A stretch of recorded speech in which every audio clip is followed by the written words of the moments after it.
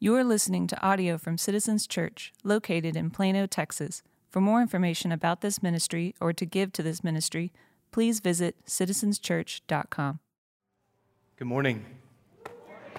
If you've got your Bibles, turn with me to Colossians chapter 3 and find verse 15. Miss Robin just read 15 through 17 for us. We'll be in verse 15 this morning. We will be in verses 16 and 17 next Sunday. My dad is a pastor, and he started pastoring a church in Duncanville, Texas, the year I was born. And he was a pastor for almost all of my life, save for about 3 years.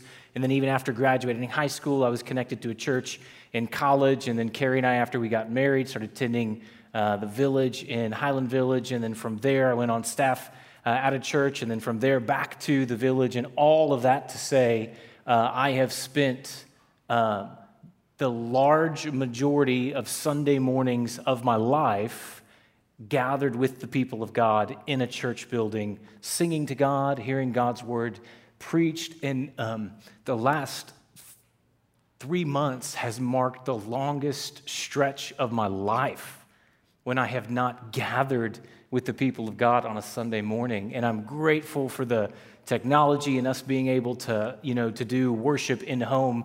But even masks and distancing and protocols and guidelines, it is so good to be with you, church. It is so good to be with you. And good to be gathered in the same place. And I know most of us are still at home watching through a screen. Just know that this marks the beginning of our new normal and the beginning of reopening. And so we look forward to the day when we're back to multiple services and not this much space, even though I know for some of you, this is what you've always wanted, this much space in between the row, which is nice. So anyway, it is good to see you. It's good to not be preaching to a camera. I'm praying this morning that you are a little more responsive than the camera was the last 3 months. Colossians 3:15. Oh, and also happy Father's Day to all the dads out there. So grateful for you.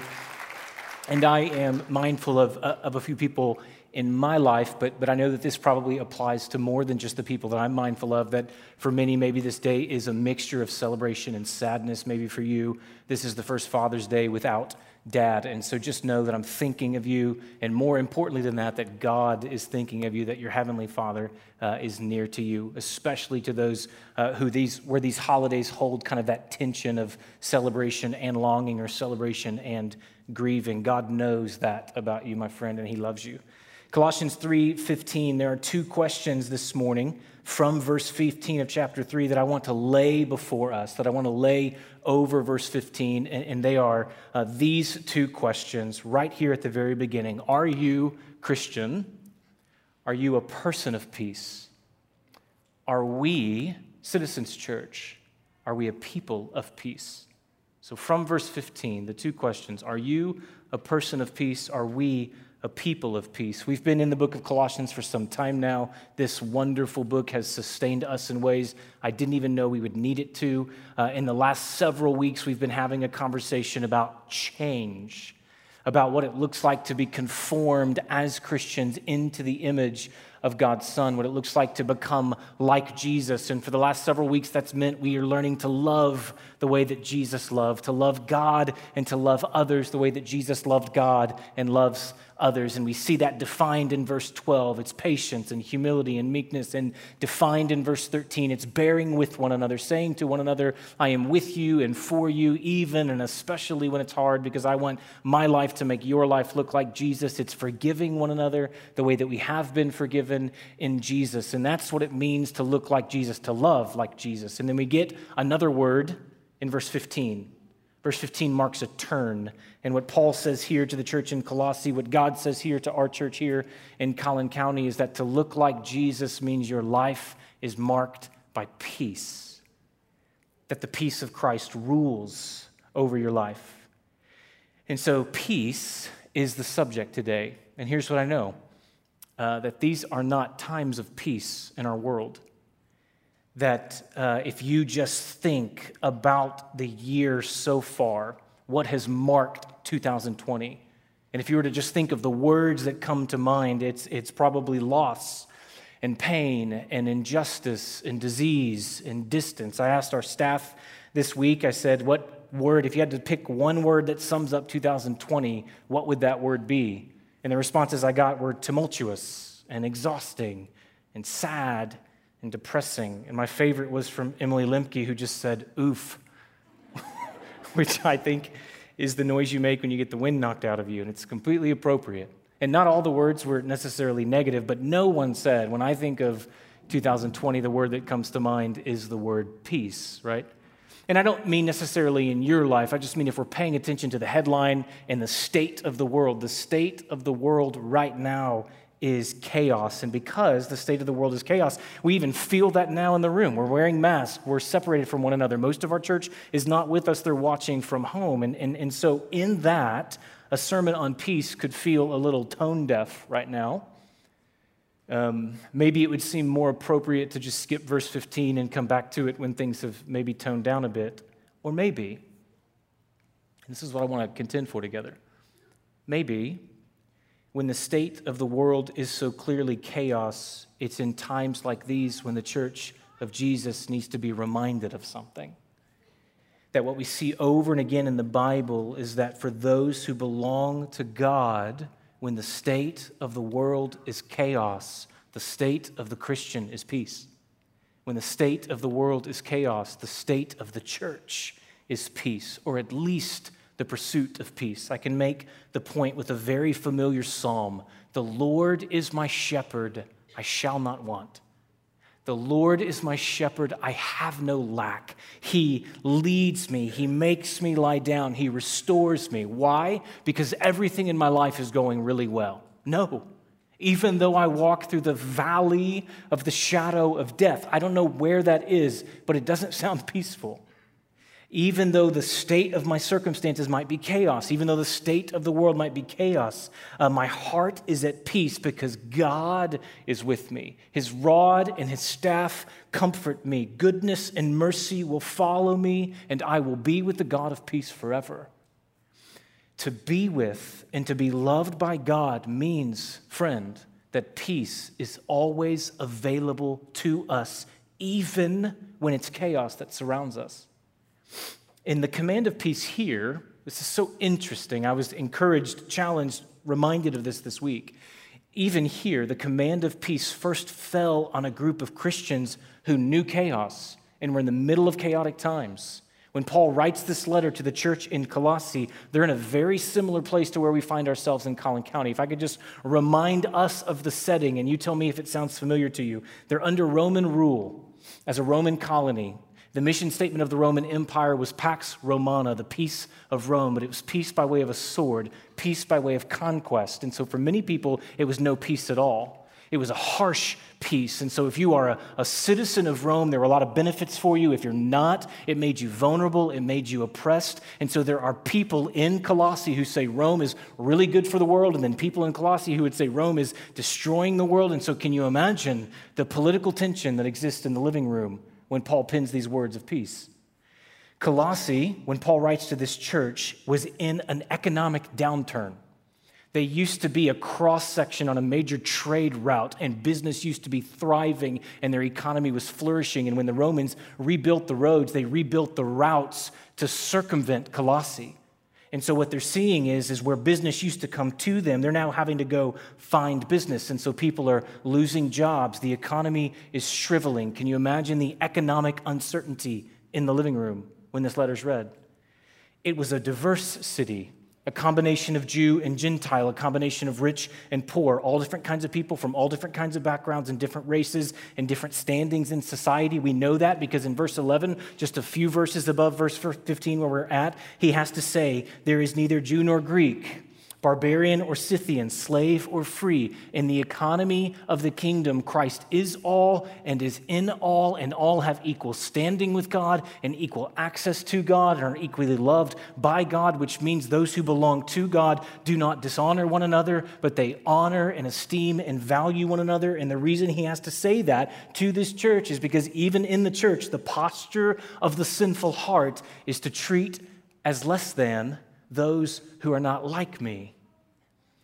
And so a world marked by political tension, A world marked by economic uncertainty, a world marked by hostility and injustice around race and class is a chaotic world. Does it sound familiar? And Paul, inspired by the Spirit of the living God, writes, "Let the peace of Christ rule in your hearts." Let the peace of Christ rule over your church. When the state of the world is chaos, let the peace of Christ rule your life. When the state of the world is chaos, let the peace of Christ rule our church. So are you, friend, a person of peace? Are we, church, a people of peace? Let's consider verse 15 together. I'll read it again. It says this, "And let the peace of Christ rule in your hearts, to which indeed you were called in one body, and be thankful." Peace of Christ is the subject in this short verse, so let's define it. What does it mean? You could tell the entire story of the Bible by tracing the theme of peace from beginning to end. God creates, and his first creative act is bringing peace to chaos. It says, in the beginning was God. In the beginning, he created the heavens and the earth, and they were formless and void. They lacked order. Chaos was present, and God's creative activity was bringing order to that chaos, bringing peace, and that describes the state of the world. The Hebrew word is shalom, that the culture of God's creation, his perfect world, was this shalom culture. If we think about the way David described peace in Psalm 23, he says he has this peace, and the peace is him having God. He's my shepherd. I lack nothing. So peace, the kind of peace that God offers, is not just the absence of conflict. It's not just the absence of fear. It's not just the absence of anxiety. The shalom peace of God is the absence of absence. I lack nothing. The Lord is my shepherd. I shall not want, meaning I am whole and I am complete. And when God fashions his perfect world, he threads it with his shalom peace throughout because it was complete and whole and needed nothing and lacked nothing. And then sin enters the world and peace is fractured. Chaos is re-unleashed out into the world and reintroduced into the world through the rebellion of God's image bearers. And then those image bearers who are supposed to perpetuate peace, perpetuate idolatry, and perpetuate violence. And from Genesis 3 on, God is on mission to restore peace to his world. And that peace culminates in Jesus, the Prince of Peace, and peace fills his life in the kind of peace that reorders the world, that rewrites the world, follows him everywhere he goes. I've started coming back up to the church for work most days, some days, and when I come home from work, I can tell where my kids have been in the home by what they've left behind. So if I walk into the kitchen and there's a pile of Legos in the kitchen, it means that Asher played in the kitchen, because that's what he does. If there's a pile of stuffed animals in the living room, then that means that Addie played in the living room. And where I walk into the house and there's an unexplainable mess, toys, Cheerios, kitchen utensils, car keys, my passport, clothes, that's where Ayla was. Because that's where she's at in life, right? Just leaves a very eclectic mess wherever she goes.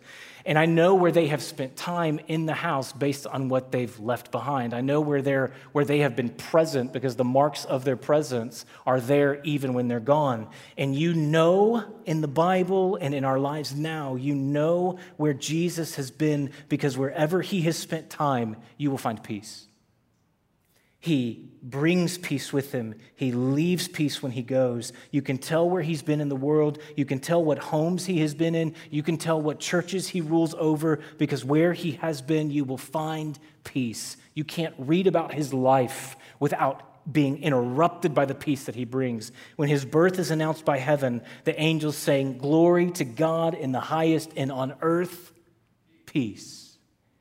Throughout his life, he would step into the mess of somebody's disease or somebody's sin or somebody's brokenness or somebody's blindness, and he would heal someone or he would forgive someone, and his parting words were, "Go in peace."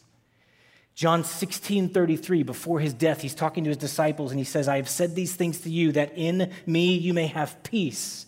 In the world you will have tribulation, but take heart, I have overcome the world. When the state of the world is tribulation, and when the state of the world is pain, in me, Jesus says, not in the world, but in me, you can have peace. And then I love this, John 20:19, on the evening of that day, the first day of the week, the doors being locked where the disciples were for fear of the Jews, Jesus came and stood among them and said to them, peace be with you.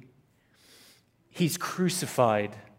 His disciples are hiding, and it's Sunday morning, and this is what we just read. It's their reunion with the resurrected Jesus. He walks into the room, a friend they thought they lost forever, a Savior they thought had been defeated. He opens his mouth, and they're going to hang on whatever word comes out. He opens his mouth, and they're going to remember forever his first words after defeating death. And a risen Jesus with the power of life over death and all authority in heaven and on earth, from his resurrected lips, he speaks, peace.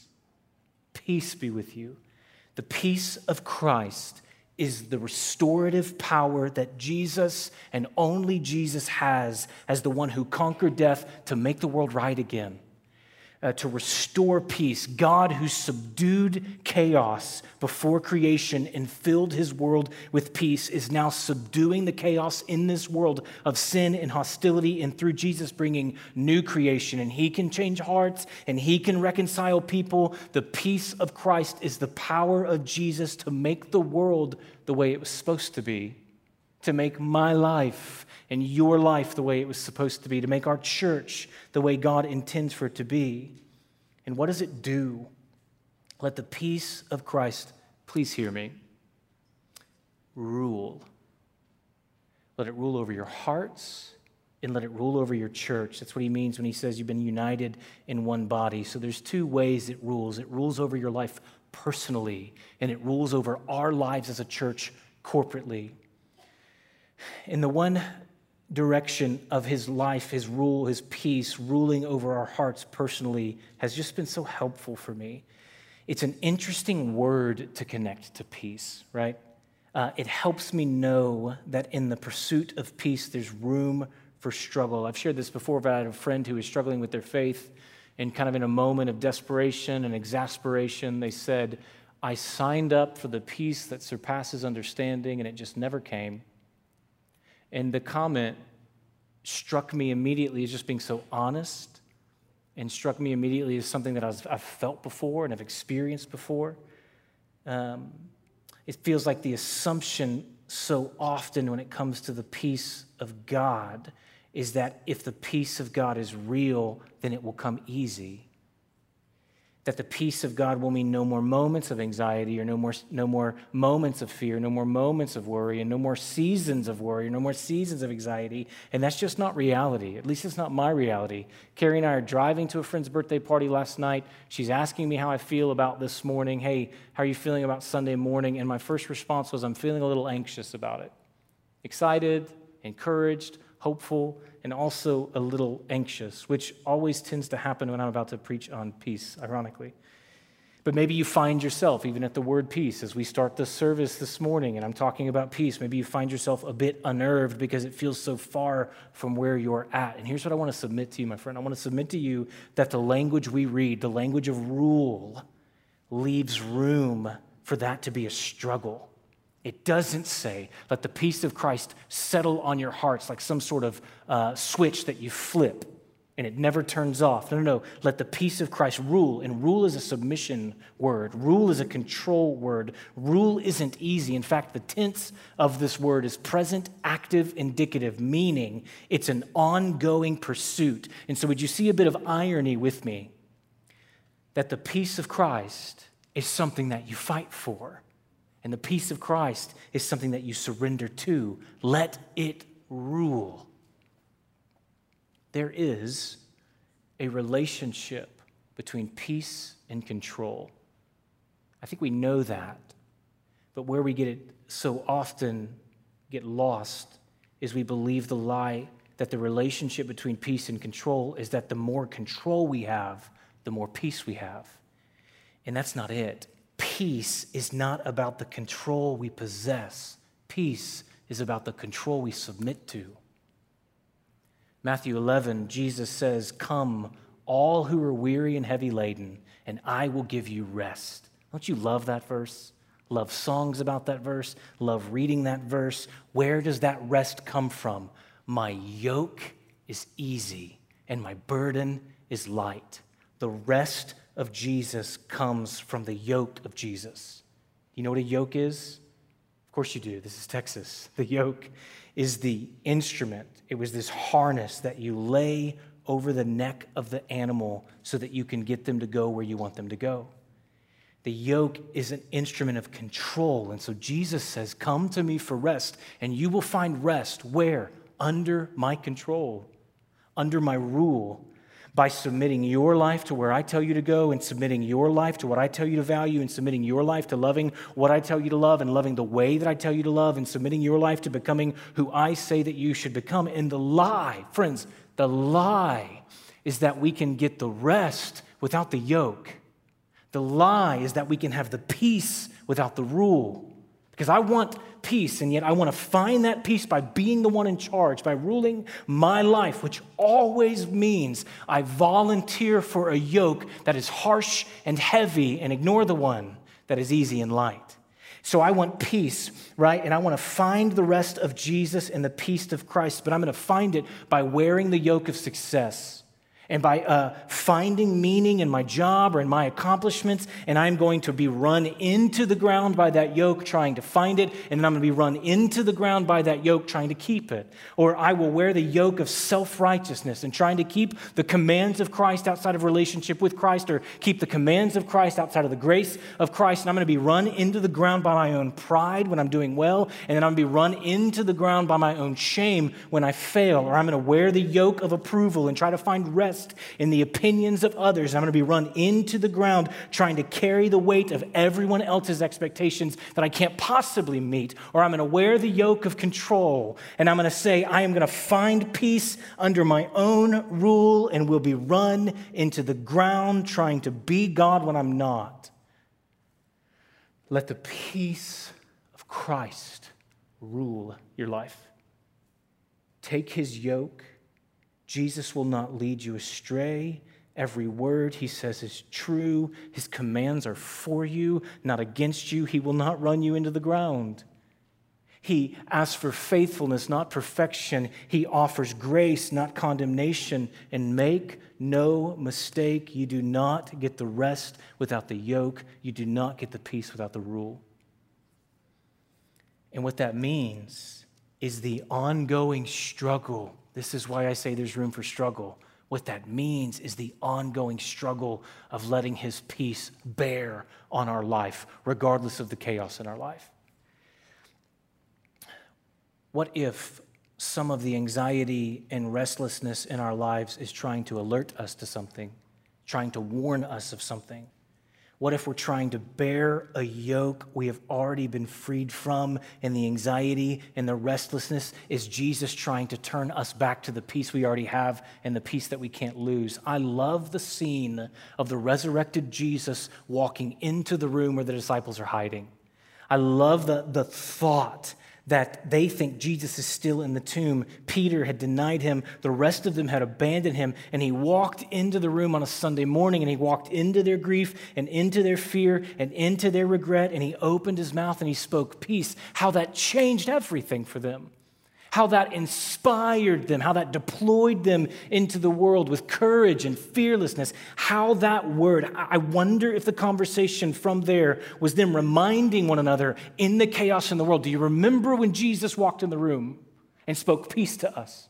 Do you remember when we were so afraid? Do you remember when we were so filled with shame? Do you remember when he needed us to stay with him and we fled from him? And yet when he conquered death and walked into the room, all he had to say was peace. Christian, he spoke the same word to you. The moment you believed, He walks into the room of your doubt and into the room of your failure and into the room of your sin and into the room of your hostility and chaos, and he offers his side and he opens his mouth and he speaks peace to you and he speaks peace over you. There is no hostility between you and God. He is your shepherd. You lack nothing. He comforts you. He's with you. You've been made whole. And even now, as I speak to you, Jesus, your priest, speaks peace over you. You are one. You are one. You are part of the world that he is restoring to what it was meant to be. And maybe to submit to the rule of his peace is to not let your heart and mind feed the chaos that he's already overcome. So my question, are you a person of peace, is not, are you a person who always feels at peace? Our hearts are deceptive, untrustworthy. Our feelings are fleeting. But are you a person who remembers often the unchanging peace that exists between you and God because of Jesus? It is irrevocable, it is yours forever, and it is unthreatened regardless of how chaotic things might be. And are we, church, a people of peace?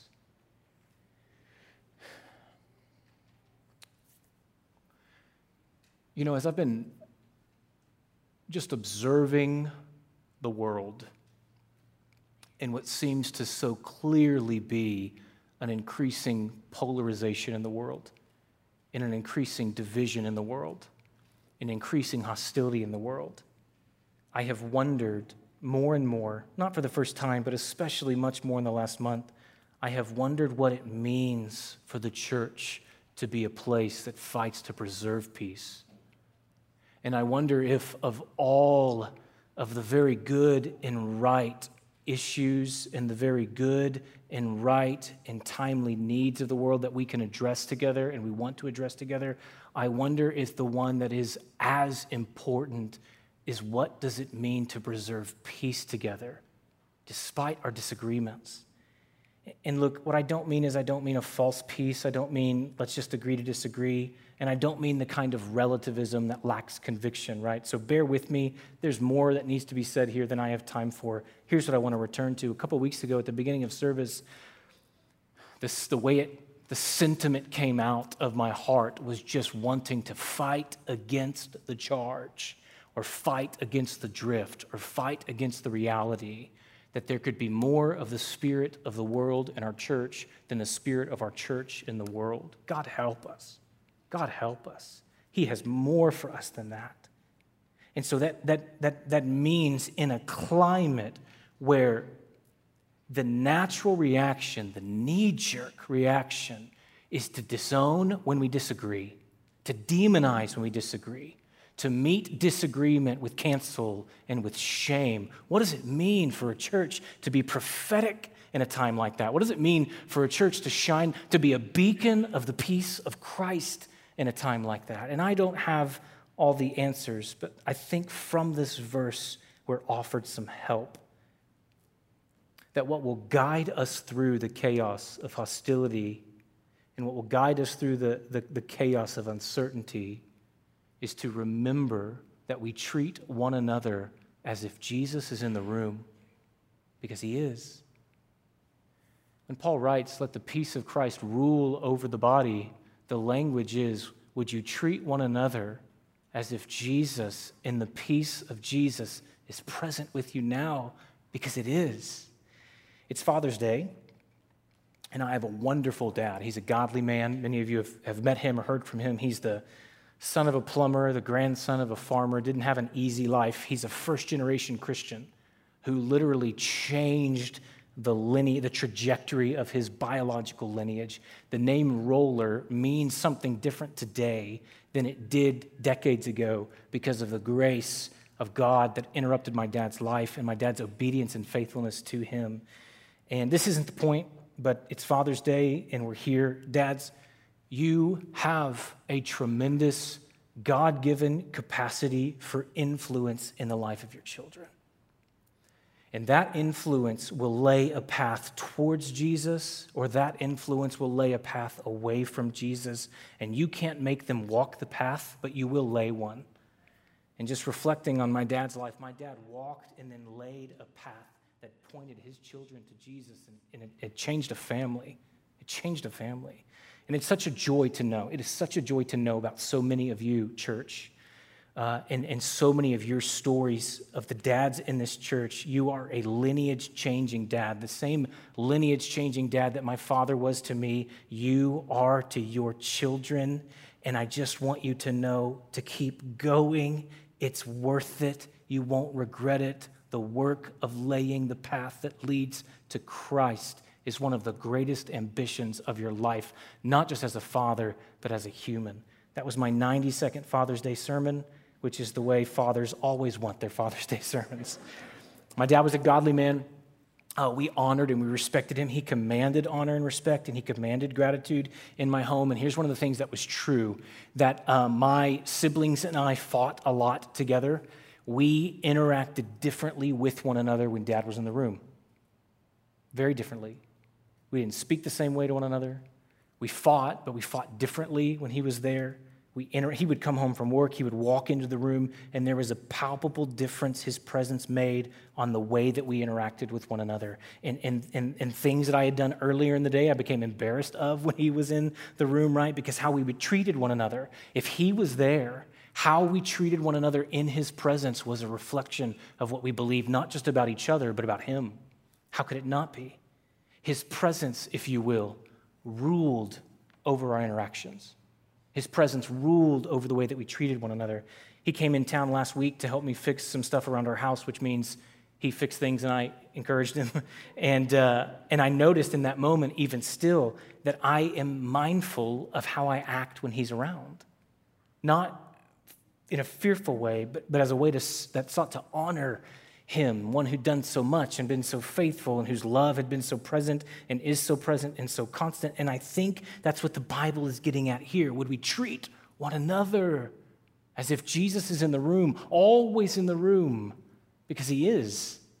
He's promised his presence to us. And so the perfect, pure Savior King who died and rose, to think of how different conversation would be and to think of how different conflict would be if his presence ruled over the room. If we saw one another through the lens of Jesus sitting with us, if we saw one another through the lens of our shared Savior sitting with us in the same space, both of us in need of him, both of us covered in his blood shed for our sin, both of us confessing our love for him and our allegiance to him and our hope in him, how careful would we be with our words?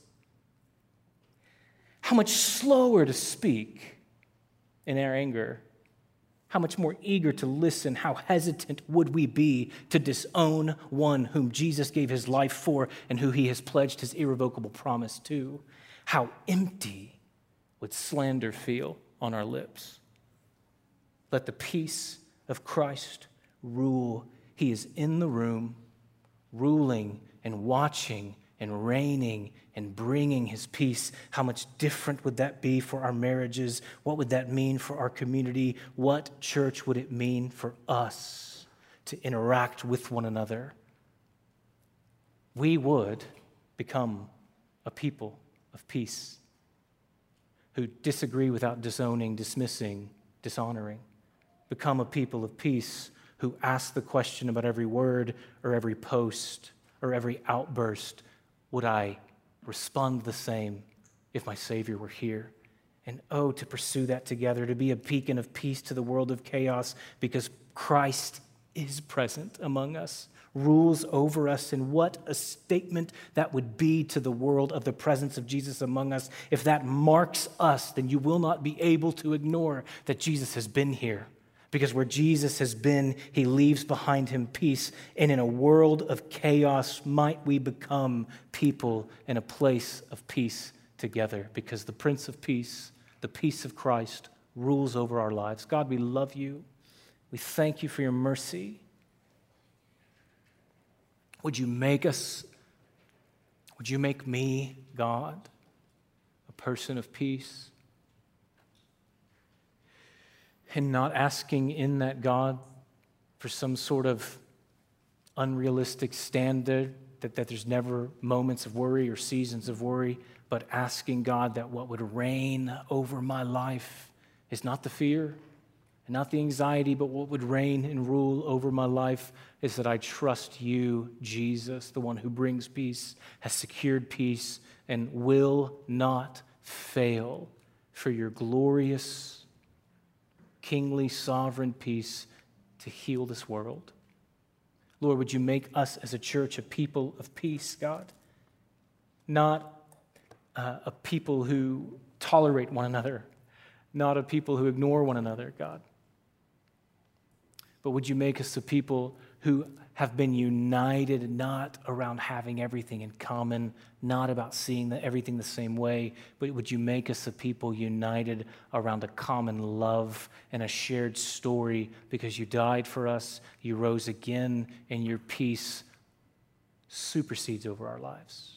Would we live today and tomorrow and the rest of the week and the rest of this year, believing you're in the room, your peace rules and reigns. Help us. We love you. Amen.